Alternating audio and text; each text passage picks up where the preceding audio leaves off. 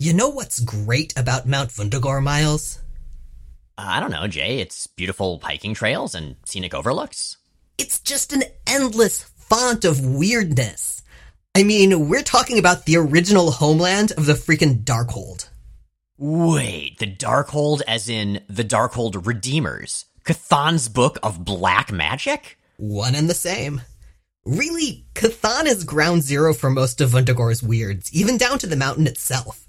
In the 6th century, he was imprisoned within the mountain, and his evil gave the clay and wood from the mountain special powers. So, like, if you made images of people, you could use them to control those people from a distance. Hang on, is that where Puppet Master's special clay comes from? Imported directly from the slopes of Mount Vundagor. It's also where Django Maximoff, That's Quicksilver and the Scarlet Witch's foster father, right? or biological father, depending on the week. But anyway, it's where he got the wood for the puppets he used to Control people from a distance. imprison the souls of the Scarlet Witch and Quicksilver so that he and the puppets could be a happy family again. What?!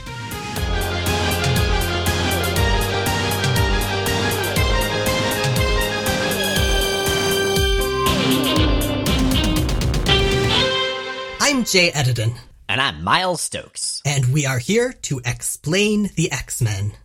Because it's about time someone did. Welcome to episode 387 of Jay and Miles Explain the X-Men, where we walk you through the ins, the outs, and the retcons of comics' greatest superhero soap opera. And welcome to one of our final couple of pre-Operation Zero Tolerance episodes. Welcome to Excalibur. And Excalibur post-Crimson Dawn, which is very, very exciting to me. Yes, Crimson Dawn is gone. They can't hurt us anymore. They'll just be mentioned a couple of times, and I think that's about it. I think they mainly just leave Psylocke with a pretty sweet face tattoo, although that will go away eventually as well. So before we dive too far in, listeners, you may notice that I sound, well, worse right now. I just moved like 2 days ago, and so I'm in a very temporary setup. Matt will do what he can, but one can only fight the inevitability of terrible audio geometry so well in this room. So it'll get better. Apologies in advance. Speaking of things that we hope get better, let's talk about what's been up in Excalibur. Yeah, so after battling the aforementioned, very boring to the two of us, Crimson Dawn, Captain Britain, that's Brian Braddock, one of the founding members of Excalibur and the only definite non-mutant on the team, has lost his powers. I think we can say that the Crimson Dawn is just boring, objectively, across the board. I hesitate to ever say that I'm being objective, but yeah, I might have some more confidence on this front. It's okay if you like it. Some people like boring things. Fair. Captain Britain is, after that boring story, objectively, now on sabbatical, leaving behind the rest of the team. Still with the team are Brian's fiancée Megan, former X-Men Nightcrawler, Shadowcat, and Colossus, former New Mutants Wolfsbane and techno-organic continuity Tangled Douglock, and former spy Pete Wisdom. The team as a whole remains based out of Dr. Moira McTaggart's research compound on Muir Island off the coast of Scotland. Most of Moira's research lately has been on the mostly mutant targeting AIDS allegory, the legacy virus. Mostly because she's the first apparent human to be infected by it and is slowly and now more rapidly dying. Yeah, we've read Powers of X too, but that retcon came later and is way too much to worry about right now. Which brings us to Excalibur number 111, Broken Vows. This issue is written by Ben Robb, penciled by Rob Stotts, inked by Scott Koblish, colored by Kevin Tinsley, lettered by Richard Starkings and Comicraft, and Kif Scholl. So I wasn't familiar with the name Rob Stotts, and so I looked Rob up, and this artist has done very few comics that I could find. Like, this is basically it for Marvel, unless you count a single chapter from a one-shot that was a crossover between Marvel and Malibu Comics. The art itself, I mean, it's fine. There's some neat zoomed-out panel framings here and there, but it just sort of is like comics art. You know, it's what I would expect in a comic. Yeah, it doesn't blow my mind, but it also doesn't leave me wanting to get back the time I spent looking at it. That said, the first page is legit gorgeous. Now, as we mentioned, Excalibur just dealt with the Crimson Dawn, and so they're actually still in Hong Kong, where that fight took them. And on a Hong Kong roof, in the rain, Megan is brooding. She's reciting her wedding vows, and she almost throws her engagement ring off of a building before Colossus stops her. This is some good high drama. I mean, it's a little ridiculous. Like, dude, your fiancé is just taking a break because he has to come to terms with losing his powers. But, you know, Megan's an intense lady. I was going to say, Megan, who are you, Brian?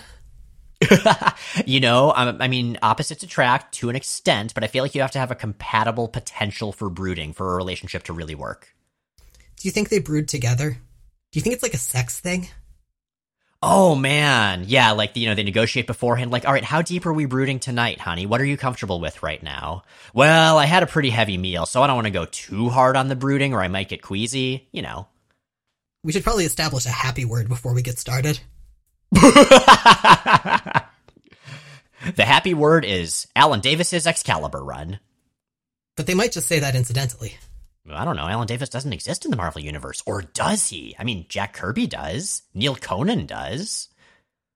Well, plenty of Marvel creators do, either as named characters or not. Yeah, I suppose. I don't know. I mean, I realize we've probably thought more about Captain Britain and Megan's sex life than most people have, but are we getting to the point where we're thinking too much about Captain Britain and Megan's sex life? I mean, I think if we were actually thinking about it, yes. I think going off on a silly parody riff about it, less so. Oh, I suppose. But yeah, Colossus sees her about to throw this ring away into the Hong Kong night and, like I mentioned, stops her. And is actually really sweet about the whole thing. He reminds Megan that, for starts, she could just effortlessly create an elemental shield from the rain. Thus proving that he is missing the entire point of cinematic brooding.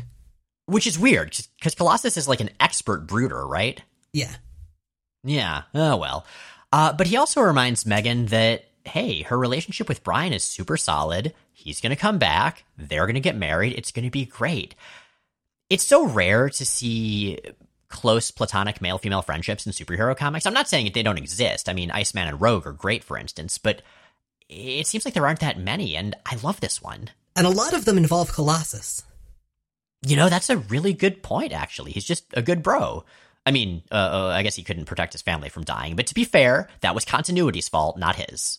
Yeah, I feel like a lot of the hardships that have been visited on the Rasputins were not things Pyotr had any reasonable control over. Oh man, one of these days, Pyotr's gonna just like track down Scott Lobdell and Chris Claremont and all the various X-Men writers, and I doubt he's gonna be violent against them, but he's gonna brood at them. Lots of brooding. That's our thing. He's gonna say he's gonna cry on them. He's just gonna cry on them, but his tears will be techno-organic steel and will crush them. Not sure that's how it works. I don't know if he can cry in metal form. I don't think he can.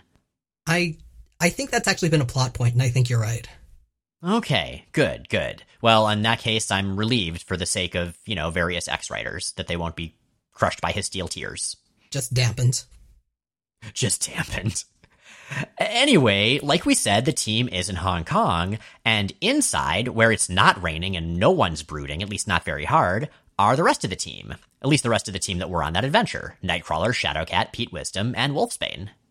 And they are waiting for the return of an errant former associate, that being the one and only Rory Campbell. Okay, so Rory hasn't been around in a little while. Jay, do you want to tell the listeners what his deal is? So, when he was about 4 years old, we drove my cousin Will home from a baseball game. And he sang us this song that he assured us was a real song, that was definitely real, that he was definitely not making up at the time. He was definitely making it up at the time. Which was about this baseball player who just lost each of his limbs in succession. And the chorus was the sort of dirge like, no left arm, no right arm, and so forth. And this is also roughly Rory Campbell's plotline. Right, because Rory Campbell is a scientist, a psychologist, in fact, that worked with Excalibur for a while, and he found out kind of early on that he was destined to become the mutant-hunting, piratical villain Ahab in the future. At least in one timeline. At least in one timeline. But Ahab hated mutants in part because they were responsible for him losing his various limbs. And so every time Rory loses a limb, he worries more and more that he's going down that dark path. At this point, he's lost one. Spoiler, he'll lose more. Enjoy him while you got him, Rory. Right? For right now, what I'm enjoying is his fashion. He's wearing this sweet red and violet asymmetrically patterned bodysuit that shows off his comic book physique. You know why that is? Why's that? It's because he's been staying with the Hellfire Club. And look, the Hellfire Club is bad at a lot of things, but they know how to dress to impress. They do. They also have dressed him, apparently, in a new prosthetic leg. It's pretty cool. It has the same bodysuit, but there's this sort of sleek machinery around the merge, the binding point, I guess. But like you said, Jay, they are in the headquarters of Shaw Industries, Sebastian Shaw's company, which apparently is based in Hong Kong. I didn't realize that. We've, of course, seen Sebastian Shaw for years and years. Are they in the global headquarters or just the Hong Kong headquarters? It's not mentioned. I mean, I feel like Shaw Industries is big enough that it's probably headquartered all the hell over the place. Mm-hmm. But we haven't seen Sebastian Shaw himself in a long time, in part because he's been dead as far as anybody knew. Shaw, of course, was one of the original members of the Inner Circle of the Hellfire Club, a kind of S&M rich people power broker club. One of the original members within the appearance in X-Men comics. There have been generations of members predating him officially. Although he was the member of the first group to take over from the previous Inner Circle. I think it was like the Inner Circle and the Lord's Cardinal, and I can never remember which is which. They go back and forth. Yeah, inconsistent. Anyway, he was killed by his son Shinobi before Shinobi could ask his dad what sex was. Turned out he wasn't killed very thoroughly. Shinobi doesn't understand sex or patricide because Shaw is back. Well, at least we know he'll never pull an Oedipus. Oh, yeah, good point. That seems for the best. I feel okay about that. Yeah, definitely. Well, Shaw's back. He's been mostly scheming around the corners of various comics. I think he's been an X-Man a fair bit. What's relevant right now in this arc is that he gave Rory a new leg. And when Pete Wisdom heads down to the basement of Shaw Industries' MIS department, we learn a little bit more about that. Sidebar, MIS departments are another name for IT departments, and the department that I work in at my company is one of the few that still calls it MIS. So that was kind of gratifying to see. What does the S stand for? It's Management of Information Services. It's not actually very exciting. I mean, IT has fewer letters and more straightforward. It's probably better. So Wisdom hacks into the mainframe of said department and finds that, what Campbell said is basically what happened. Since last time Excalibur saw him, he went to Japan for his prosthetic, quit the Weird Happenings organization that he was working at, and then came to Hong Kong to thank Shaw personally for the prosthetic. However, were you to read X-Men Volume 2, number 63, which came out around this time and we'll be covering next episode, you would learn a little bit more. Not only did Campbell head to Hong Kong to thank Shaw, he came there to give Shaw a stolen disk full of legacy virus data. This is presented in different ways in X-Men 63 and Excalibur 111. In Excalibur 111, it's implied that he did it in exchange for the new leg. In X-Men 63, on the other hand, it's clarified that while the exchange was facilitated by Shaw giving him the new leg, he actually gave Shaw the disc because Shaw had way more resources than Moira and might actually be able to find a cure in time to save her, which Campbell was beginning to doubt that she would be able to do on her own. I kind of love it when this happens in comics, when you have different writers writing the same situation and there are different angles each time. It's almost like you have these kind of unreliable narrators in that you have multiple narrators who maybe aren't exactly on the same page. Interestingly, while Rory's wearing that sweet-ass bodysuit in both comics, in X-Men number 63, it's two different shades of blue instead of being red and violet. So I don't know, maybe he has his like morally ambiguous versus reunion versions of that outfit. Or maybe, haven't you ever, bought a shirt and really loved it and gone back to buy more and found that it was out in the color that you got, so just gotten the same shirt in a different color? Oh, so you're saying that Rory's superhero bodysuits are kind of like my various collections of flannel shirts over the years? Yeah, basically, or my large numbers of interchangeable gray, black, and green Henleys. Yeah. Okay, no, I feel good about that. He's just got a closet full of different versions of that outfit in different color schemes. Exactly. Nice. Well done, Rory Campbell. As far as giving legacy virus data to Sebastian Shaw, I guess that remains to be seen. Yeah, that strikes me as kind of generally a bad idea. Giving important data to Sebastian Shaw is not something you really want to do. That's how you get Sentinels. Right, because that's the thing. Shaw in particular, and the Hellfire Club in general, all they care about is power. They don't really care about, mutants or people not dying or anything like that. Yeah, the absolute best case scenario here is Shaw develops a cure and makes it financially inaccessible or uses it as leverage to get something else and much worse that he wants. Yeah, Shaw's a real shithead, and he's very good at being a shithead. He's a great villain. He is. He's a lot of fun. I'm really glad he's back. Yeah, me too. Although I miss Shinobi. Shinobi just sort of disappears around this, and we get to make so many fewer jokes about him not knowing what sex is. Maybe he's basically doing, the thing where Batman traveled the world to learn every possible fighting style? Oh, so he's like in some kind of a Shaolin monastery learning about cunnilingus? He's going to monasteries and trying to get monks to explain cunnilingus to him. And they're like, that's not really what we do here, but if you want to, like, smack your head into sandbags a whole bunch to learn invincible head technique, we can help you out. No, not that kind of head. And he's like, cunnilingus. All right, that's it. From now on, I'm referring to cunnilingus as invincible head technique. Anyway, while Pete Wisdom is learning all about Rory Campbell's adventures, he also checks his vidmail, complete with a "you've got vidmail" audio cue, and finds out that he has a message from Jardine, his old friend from British intelligence. This was the guy whose daughter went missing in the Pride and Wisdom miniseries, and he showed up once before that. Unfortunately, after Jardine suggests in this video voicemail that Wisdom go to a specific bar in Germany to get some info from a contact on something mysterious, Jardine is bloodily murdered in the video mail. And then the video mail ends. Wait, how does that work? Didn't somebody have to click send? Polite murderer. Oh, okay, he's like, well, if these are going to be his last words, they might as well get to the person they were going to. I don't know, that just kind of reminds me of the castle thing from Holy Grail. Yeah, I mean, I think in this case, Jardine's death was partly to send a message to Wisdom. And we will find out that Wisdom is indeed being lured somewhere, so okay, it makes sense, and it's not a dumb, silly thing we can make fun of, damn it. We can still make fun of it. Yeah, it's our damn podcast. So this is also relevant to the email that Pete briefly opened up, looked at, and then closed in the last Excalibur issue that we never really learned anything about. Yeah, there's a lot of slow burn plot building in this era of Excalibur, and we'll talk a little bit more of that when we cover the next issue. There's a lot of slow burn plot building that specifically relies on you remembering really incidental, almost off-panel details from previous issues of a monthly comic, which really bugs me. Yeah, that's hard. I mean, if you're reading comics a month at a time, like, it depends on the comic, I guess. I remember when I was following Hellboy, I would always have to reread the previous month's issue because everything was just so dense. I don't know how it would have been around this era. I mean, this was after I stopped regularly buying X-Men. And that's okay.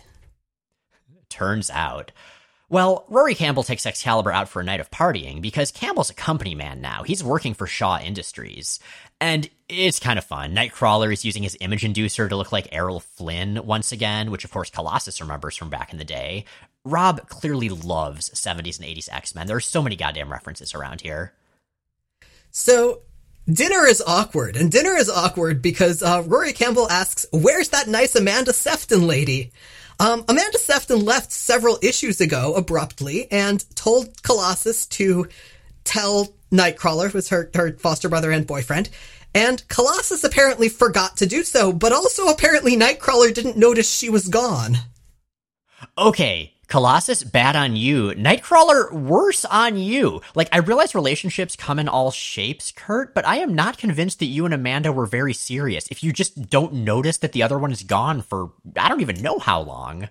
I mean, I imagine sudden exits have to be a common feature of dating a long-distance teleporter. Yeah, that's a good point. Yeah, and Amanda used to be a flight attendant back in the day, so I guess she'd be gone for long periods of time.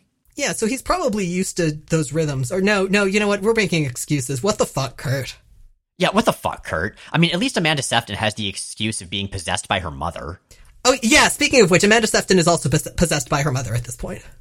Yeah, but that's not relevant to this issue. What's relevant is that they are saved by the Bell. And by Bell, I don't mean something that would later transition into the college years. I mean the ghost of Ogun, who shows up and possesses Kitty out of nowhere. Whoa, wait a second. Ogun?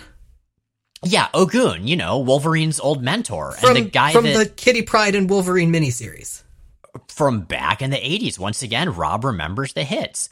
Ogun died at the end of that miniseries, but to be fair, in Wolverine comics over the last few years, he came back. It turns out if you don't fully destroy his demon mask, then he's basically okay.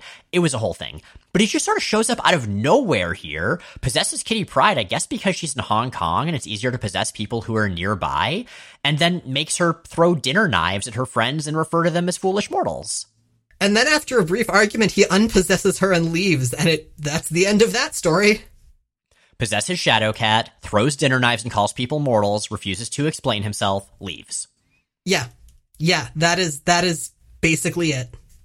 But before that happens, he phases through the ground, and Kurt, Nightcrawler, teleports down to the basement to find her/Ogun, and we get this panel that is...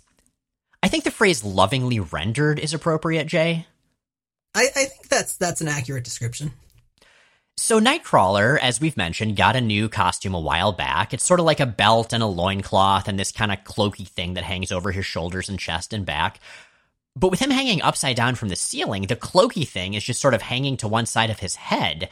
And so it's just him and this tiny little loincloth, a techno belt, and the most detailed musculature I have seen in a superhero comic in a long time. Like, yeah, everyone's muscular in superhero comics, but you can just tell that Rob Stotts spent a long time making Nightcrawler as sexy as possible. He's still not as sexy as Turtleneck Alan Davis Nightcrawler, though, somehow. No, he isn't. But yeah, you're right. Wisdom threatens to kill Kitty's body so that she doesn't stay possessed. Ogun blinks and leaves. Ogun's thing these days is very much possession. Since he was killed at the end of Kitty Pryde and Wolverine, he's kind of a ghost. At one point when he's fighting Wolverine in the Wolverine series, he possesses a mime who tries to kill Logan. It's a whole thing. Well, that's a choice. It's totally a choice. It's actually hilarious. It even makes it onto the cover. And, yeah, everybody's okay. So, at this point, the party splits up. Nightcrawler and Pete Wisdom decide they're going to head to Germany. They're going to find Margali Zardos and try to find out if she knows where her daughter, Amanda, went, not knowing that she is her daughter, Amanda, at this point. And Pete privately intends to follow up on Jardine's lead under the guise of going clubbing. Wolfsbane is heading back to Muir Island to check on Moira, who's, her foster mother. Colossus and Megan are heading to Paris for a vacation and to check out an amusement park that Megan has always really wanted to go to. Unfortunately, Colossus and Megan's pilot, somewhere over some mountains, blows himself up, apparently to kill the two of them, and their plane crashes. And that cliffhanger leads us into Excalibur number 112, Survival, and also Excalibur number 113, Faith. Both of those issues are written by Ben Robb, penciled by Pete Woods, inked by Scott Koblish, colored by Kevin Tinsley, and lettered by Richard Starkings and Comicraft and Kif Scholl. Oh man, once again, it's another artist we know. Yeah, this is getting into the awkward era where I have to start talking about my friend's comics. Yeah, I met Pete Woods at a party once. We didn't talk a ton, but he seemed like a really nice guy, and his art's great. He is, and it's really interesting, as with the X Factor stuff that we saw Derek Robertson do a while back, it's always really, really fascinating to see an artist whose style has evolved significantly doing earlier stuff or doing something that approximates Marvel House style, which is what Woods is doing here. Yeah, that said, there's almost a little bit of vertigo to it. A little bit of, speaking of Derek Robertson, everything's very clean and crisp, although some of that may also be Scott Koblish's distinctive inking style that we've been seeing on Excalibur for a while. Woods also has a cartoonishness to his style, which I think fits Excalibur very, very well. It goes a little bit further than Davis's, but it's got that same sort of almost gently rubbery feel to it, sort of the larger-than-life sense of being in this universe of clear lines and, to some extent, slapstick and extreme emotion. Yeah, one of the things I really enjoy in particular is how everyone's hair is like made of these spiky chunks of hair. It looks kind of anime. It's pretty great. So these two issues have three simultaneous plot threads going, and we're going to look at the plot threads one at a time rather than the issues in order. And we're also going to leave a lot of plot threads hanging at the end of this episode because Rob is kind of pulling a 70s X-Men thing where he's got, instead of discrete arcs, a lot of interwoven stories that are kind of happening at the same time.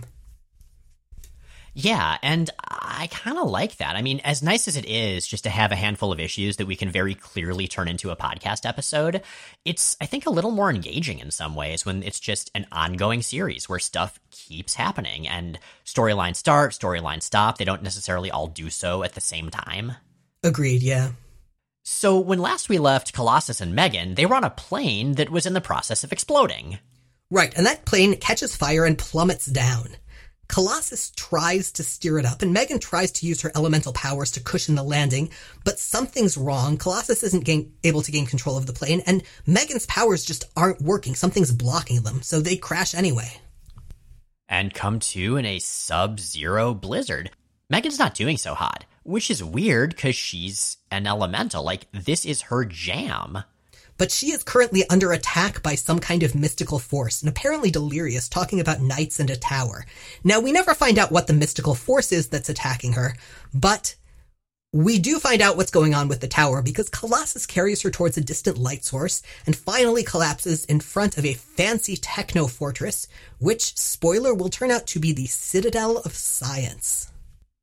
Okay, so it's only fair that Colossus drags Megan through the snow to a mysterious techno castle. I mean, Magneto did the same thing for him after Avalon fell back in X-Men number 44. It's actually a surprisingly similar series of events. I'm not sure if that was intentional.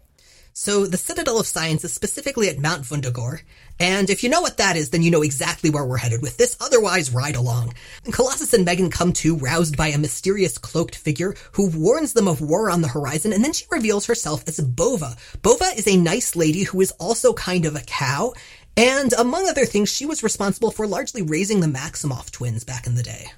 Bova, I love Bova. She's such a nice cow lady, and she always wears these frumpy cloaks, and I don't know, I think she should get herself a nice dress or something if that's the sort of thing she's into, but cow lady in a cloak makes me happy every time. Maybe she likes the cloaks.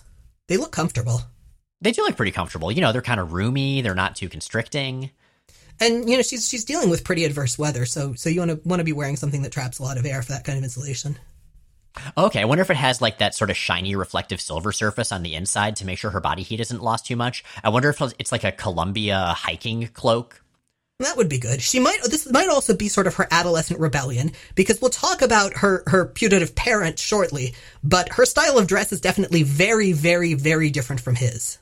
And we meet some of her siblings, I guess. Mount Wundagore is full of animal people. Not the animal people created by the Animator in New Mutants. Not the animal people created by Count Nefaria all over the place. Different animal people. Sorry, nor the animal people created by Magneto. Oh, right. Well, those are like mutates. Only some of them are animal people. Some of them are Too Many Arms people. Still. Yeah, still. I really like the next animal person we meet, though. Right. This is Sir Ram. There's a brief dust-up with Sir Ram, who is convinced because he's seen video of Colossus with the Acolytes that they are rivals. In fact, as it turns out, the Wundagore folks are gearing up for a fight with Exodus, Colossus's old boss from back in the Acolyte days. Yeah, Sir Ram is just like itching for a fight, and he's basically your stereotypical, like, honorable, kind of Luddite-esque, old-timey, battle-based knight. Like, he and Colossus punch each other, then Colossus explains that he's not with Exodus, and then they just clasp hands immediately, but he's kind of like a sexist jerk. He calls Megan a little minx until she rockets him into the sky. Oh yeah, her powers are working again at this point. It's really unclear what the fuck was going on there. You know, mystical shit. Mystical shit. But let's talk about more of the Knights of Wundagore. Right. We've got two more left. There's Ursula, who is a bear lady, and there's Lord Gator, who is pretty much what you'd expect from the name. But there are also a couple more in the background. I think one of them is basically Frog Thor, who I love, but one of them looks a lot like Ace Duck from the Ninja Turtles, who was, I believe, the first Ninja Turtle toy that had not yet appeared in the cartoon or the comic, although it was very exciting because later in an episode of the cartoon, he briefly showed up on a TV show the Turtles were watching, which raised a whole lot of questions. He had egg grenades, which, like, what the fuck, dude? Wow, that's dark. The Ninja Turtle toys didn't really think things through. Did he lay the eggs, or did he, like, steal them? I don't know, but they were pretty small, so maybe they were eggs from different kinds of birds, like birds he hated. Or maybe they were just grenades that looked like eggs, sort of like Baby Boomerangutan had explosive baby dolls. Maybe it was like that. I don't know, we don't learn a lot about Ace Duck, because like I said, he started out as a toy and never really got much more development. Maybe he did in the IDW comics later, I don't know. See, that's what I like about Baby Boomerangutan, like the entire concept's right there in the name. Him and Sarcastro. Listeners, if you haven't seen the Tick cartoon, then what are you doing? It's better than this podcast. Pause this episode and go watch some episodes. It's a good time. Yeah. So, also in the Citadel of Science is the creator of the Knights of Wundagore, and that is a guy we have met before in the pages of X-Men. The one, the only, the High Evolutionary. He wears pink, he wears white, he's kind of a robot dude, he's got ancient technology, and he is blazing it. He is also inexplicably babysitting Luna Maximoff at this point. This is Pietro Maximoff and Crystal of the Inhumans' daughter. Yeah, Quicksilver's daughter. And he's about to embark on some kind of conflict with Exodus. We never find out the details, though, because after Colossus and Megan offer to help, he basically says, nope, and teleports them to Paris. And that's the end of their part of this story.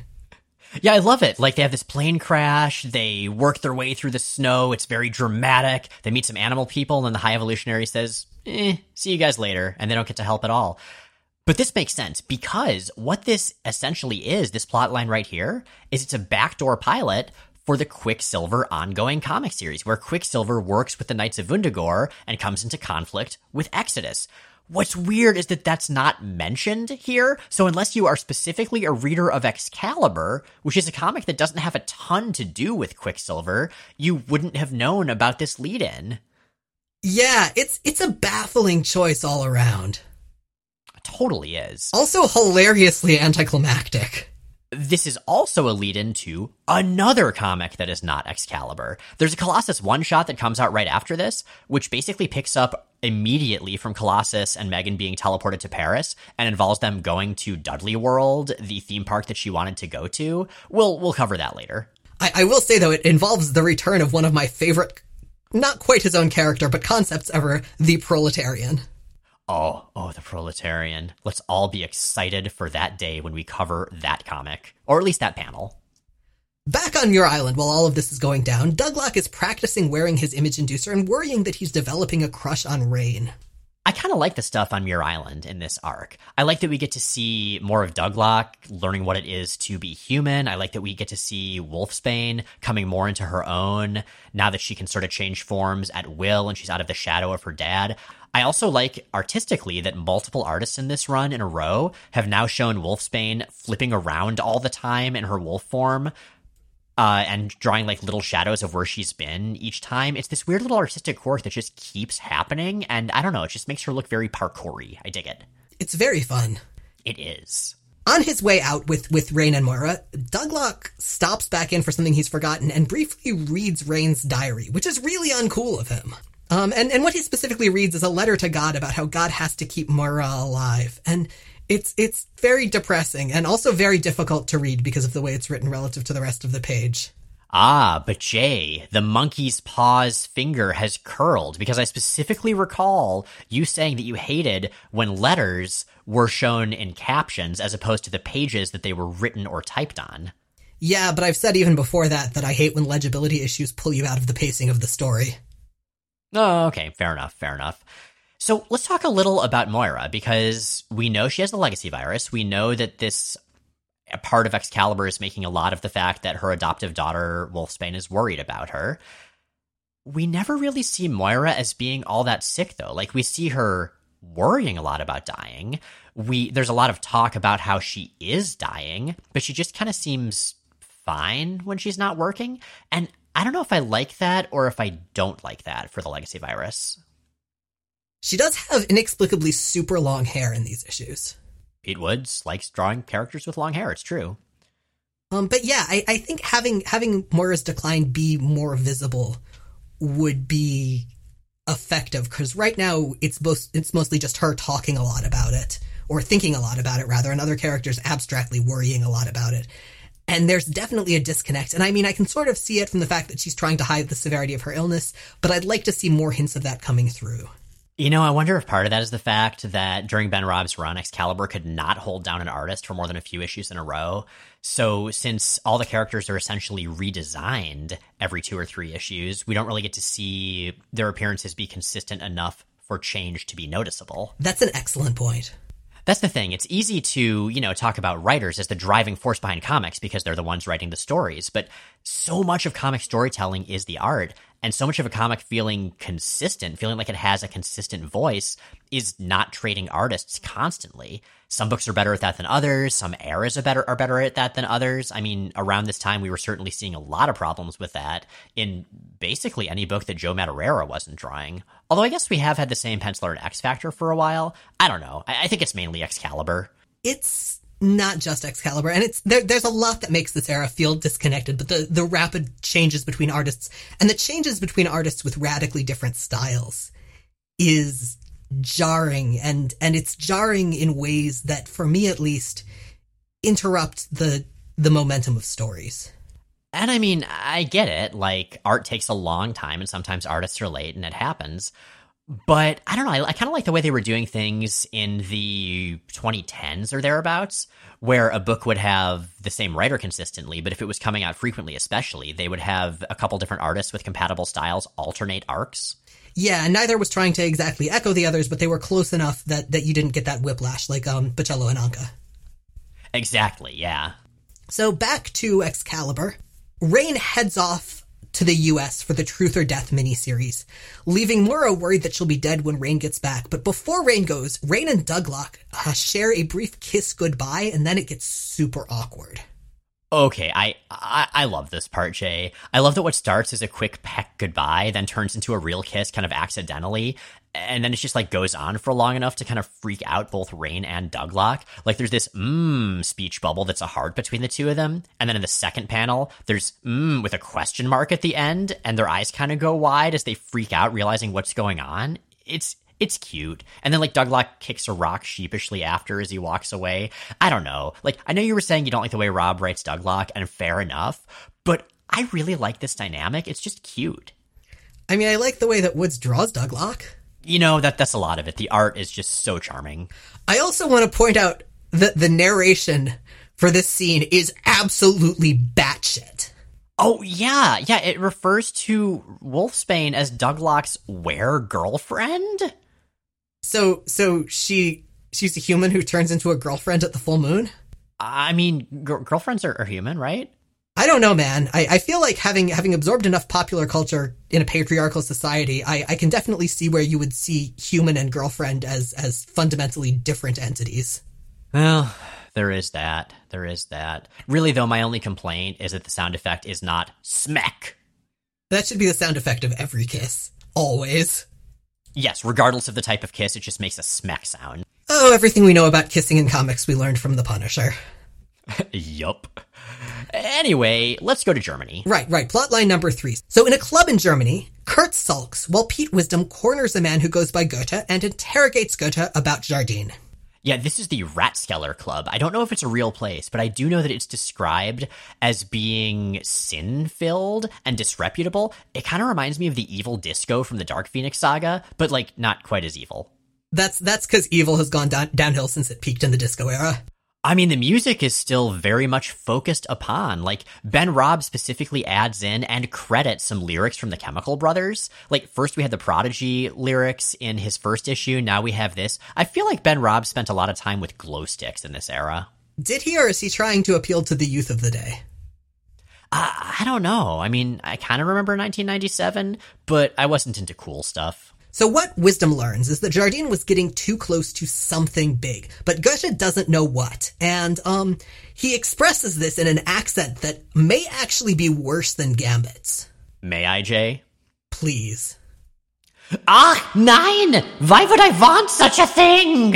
It's great. Like, all of his W's are V's, and he just keeps, like, sprinkling in random little bits of German words. I don't know. I have so much affection for awful, awful phonetic accents in comics, and I think all of that is just because of my affection for Chris Claremont. Like, I know it's terrible. I still love it. I like to think that all of these characters are faking their accents badly. One of my favorite things in comics ever was learning that Phantom X absolutely fakes a French accent. Yes, that was such a good detail. And see, I would buy Gambit's accent if it were someone badly faking a Cajun accent. Right? Or in this case, Goethe talks like someone who learned how a German accent works from watching bad American movies. I mean, he is trying to impress a couple of women in the nightclub, so maybe everything about him is a put-on. Honestly, that whole bit with the women gives me intense Je suis Rick Springfield vibes. Look it up, listeners. It's worth your time. I kind of want to explain it quickly, because it's a great song. It's my second favorite Jonathan Colton song. Je suis Rick Springfield is sort of a dramatic monologue. It is from the perspective of a man in a bar who, in very, very bad French, is trying to convince two fluent Francophone women that he is Rick Springfield. Whether or not he is actually Rick Springfield is never established.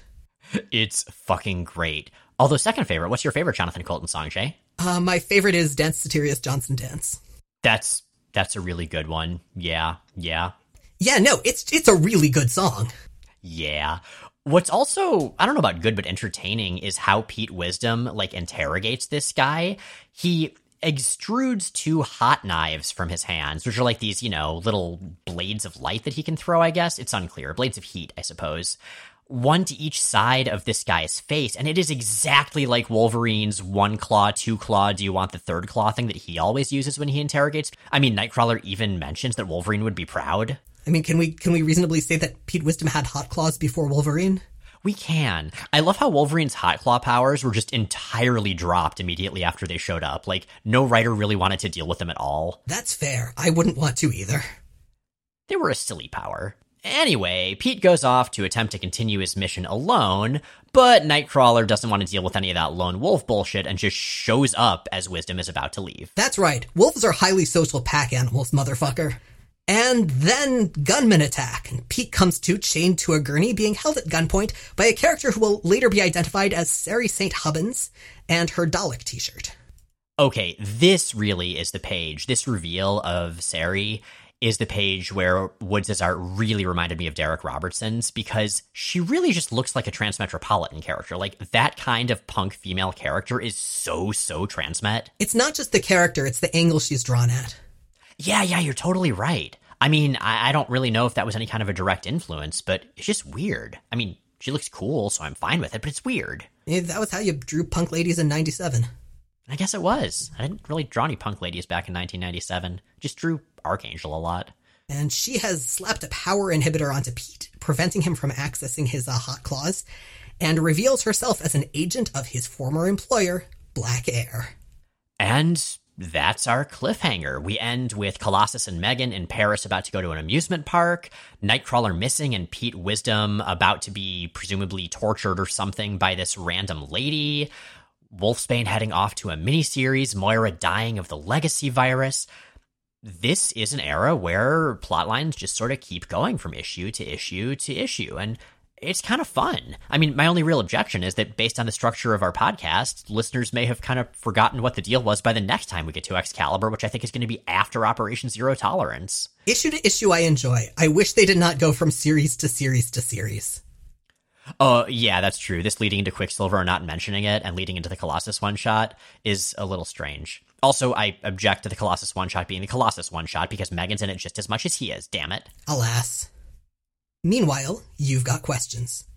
An anonymous listener asks on Tumblr, in a recent episode, you mentioned a character outside of the X-Teams whose life was affected by the whole Onslaught thing.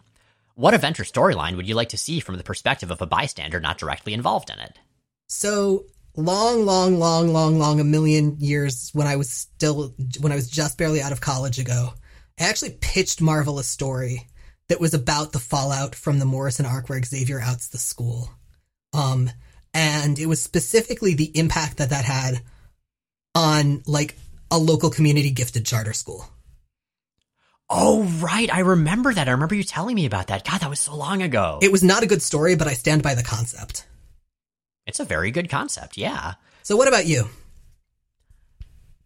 Okay, listeners, hear me out, because my answer is Inhumans versus X-Men. Huh. So here's the thing. This was the era, of course, where Marvel, whether they would admit it or not, was trying to downplay mutants and play up Inhumans because they had the film rights to Inhumans, but not to the X-Men.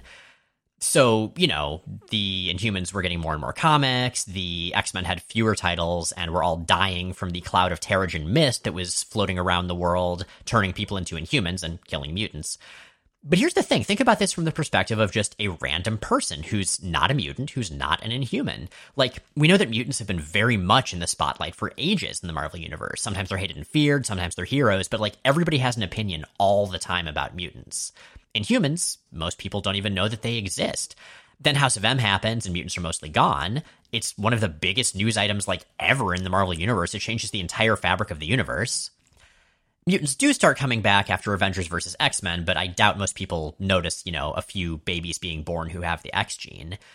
But then suddenly, a ton of mutants are dying thanks to this giant green cloud, okay, pair of clouds, that start transforming random people into presumably basically mutants from what random bystanders can tell. I mean, some of them look different, some of them don't, they have new powers. I'd think most people would just say, hey, these are mutants. And then previously existing mutants start dying. And so everyone starts wondering, will these new, quote, mutants also start dying? Like, this would have been all that anybody in the Marvel Universe was thinking about for ages, that have opinions all the hell over the place. I would love to see even just like a miniseries that follows just a handful of random people, random humans, with very different takes and experiences with mutants or Inhumans, and just sort of... and let us watch them as their views evolved or didn't or whatever. That would be fun. And also maybe it would help if Inhumans vs. X-Men be better. Although Death of X was weirdly good. An anonymous listener asks on Tumblr, have you guys discussed in the past the brief but extremely weird crush/love that Professor X expressed for Marvel Girl in the early issues of the Silver Age? Was this ever addressed or brought up again? We actually covered it. So the first time it comes up is X-Men, Kind of Uncanny X-Men, number 3. That was the first time it was mentioned. We covered that in our very first episode. The second time it comes up was decades later in X-Men Volume 2, number 53, the lead up to Onslaught. We covered that in episode 342.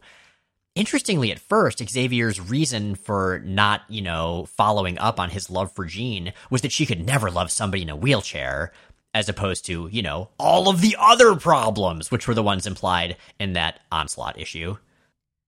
I believe, thankfully, those are the only times it's mentioned. Yeah, we looked it up. We couldn't remember anymore. We couldn't find anymore. And Marvel writers, for that, we thank you. Just bury that bit of story. Nobody needs it. Nobody wants it.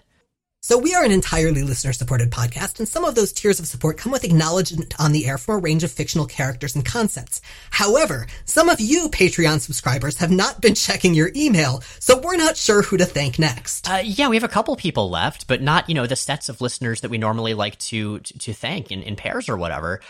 So, listeners, patrons, if you have been supporting us for either 6 months at the Clone of Jean Grey level, or 3 months at the Probably a Summers Brother or Iceman with a Wizard Beard level, then please check your email for an old message from us and reply to it. Or just email us at explainthexmen@gmail.com with Patreon thanks in the subject line, and we will be silly characters and thank you on air, and we would love that. And also, thank you for supporting us, even if you could check your email a little bit more. And with that... Jay and Miles Explain the X-Men is recorded in Forest Hills, New York and Portland, Oregon, and produced by Matt Hunter, who also arranged our theme music. You can find more of Matt's work at moon-talk.bandcamp.com. New episodes come out most Sundays on Apple Podcasts, Stitcher, Google Podcasts, Spotify, and at explainthexmen.com. Check out explainthexmen.com for visual companions to every episode alongside original illustrations by David Wynn. Our show is 100% listener-supported, even listeners who don't check their email. If you'd like to help us stay on the air and ad-free, check out the Patreon link at the top of explainthexmen.com. And please rate and review us on your favorite podcasting platform. It really helps. Next week, the X-Men team up with Shang-Chi. And Cecilia Reyes makes her debut.